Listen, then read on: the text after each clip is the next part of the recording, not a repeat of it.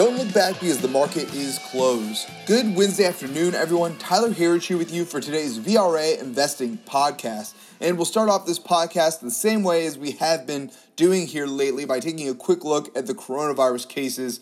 As of this morning, 36 states still have less than 75 total deaths from the coronavirus. 11 states have less than 10 deaths from coronavirus so far, which is incredible that we all remain on house arrest until this move passes us. Just absolutely incredible that we're even going through this right now, honestly.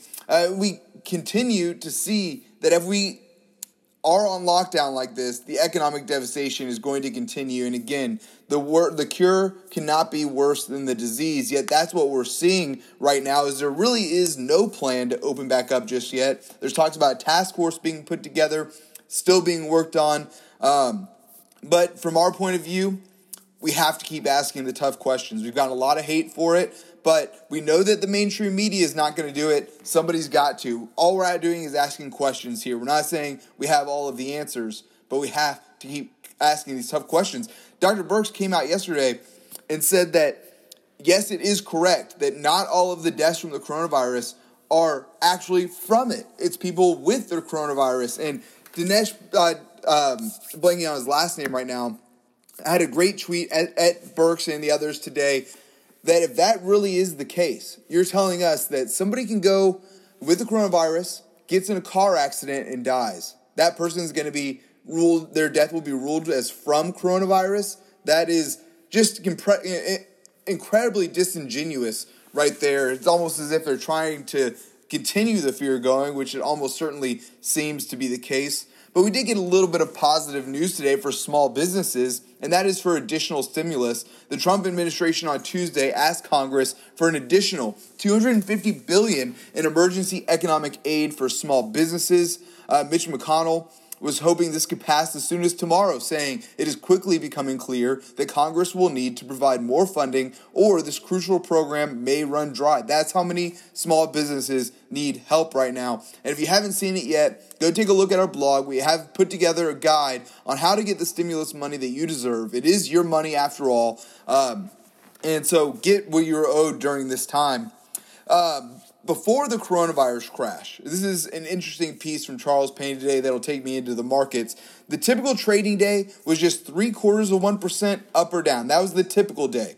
Over the last month, the average trading day was 5.1%. Almost just incredible there, but we've continued to see the market go higher recently. I saw a stat earlier that was this is something like the best last 12 sessions percentage-wise.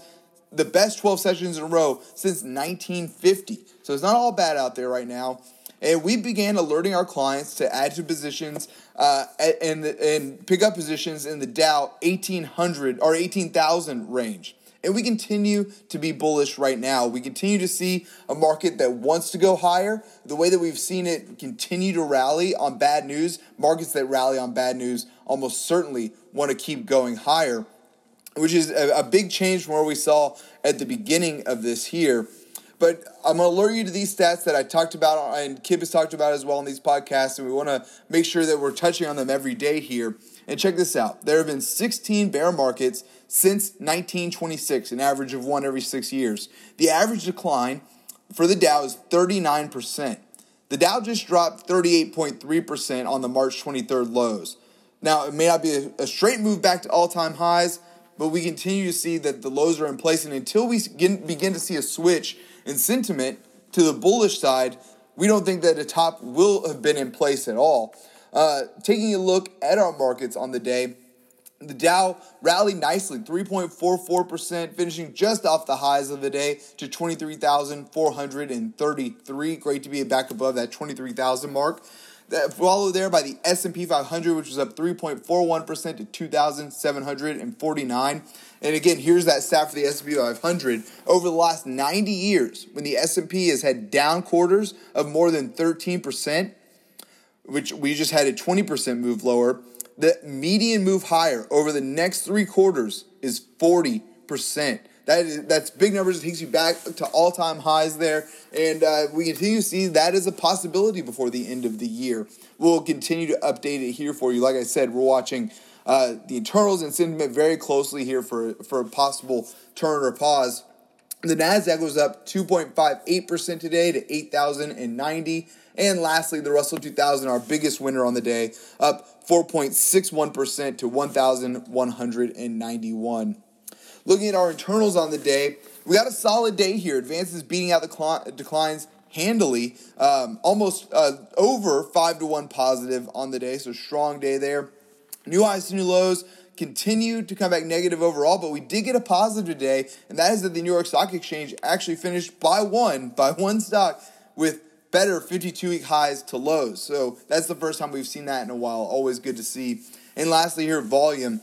Up 90% to the upside today for the New York Stock Exchange. That's the kind of numbers we want to see. We look for a back-to-back day there. That's a big technical bullish signal. We got one on Monday. Did not get one yesterday. But still strong numbers there today. And lastly, for the internals, the VIX was down again today, down 7.6%, now to 43. We'd love to see that number get below 40 on the VIX there. Looking at our sectors on the day, strong day here as well. 11 out of our 11 S&P 500 sectors finishing higher on the day. We were led by real estate, up 7.4%. Strong day there from real estate. We were followed there by energy after oil had a big day today. Utilities and materials. Our laggards on the day, if you want to call it that, were consumer staples, communication services, and technology. Again, 11 out of our 11 S&P 500 sectors did finish higher on the day. Finally for today, our VRA Commodity Watch. Just a bit of a reminder here. We've been talking about it a lot, and we've been very bullish on gold. Was down slightly today, 0.24% to 1,679 an ounce. But remember this. The miners lead the way. GDX was up 0.3% today despite gold being down. That's a very bullish sign. And remember, 2008. Gold in the miners, huge rally. GDX from 2008 to 2011 rallied 276%. Just a monster move. And we continue to see that same type of move here is very likely. Silver down today, 1.7% to $15.21 an ounce now. Copper flat on the day. Really flat, I guess. Down 0.02% to $2.27 a pound. Oil, like I mentioned earlier, having a big surge today, up over 10% to $26.15 a barrel. Just shocking to hear myself even say those numbers, considering 6 weeks ago we were at $50 a barrel. And lastly here, Bitcoin, up 0.36% now to $7,319 a Bitcoin.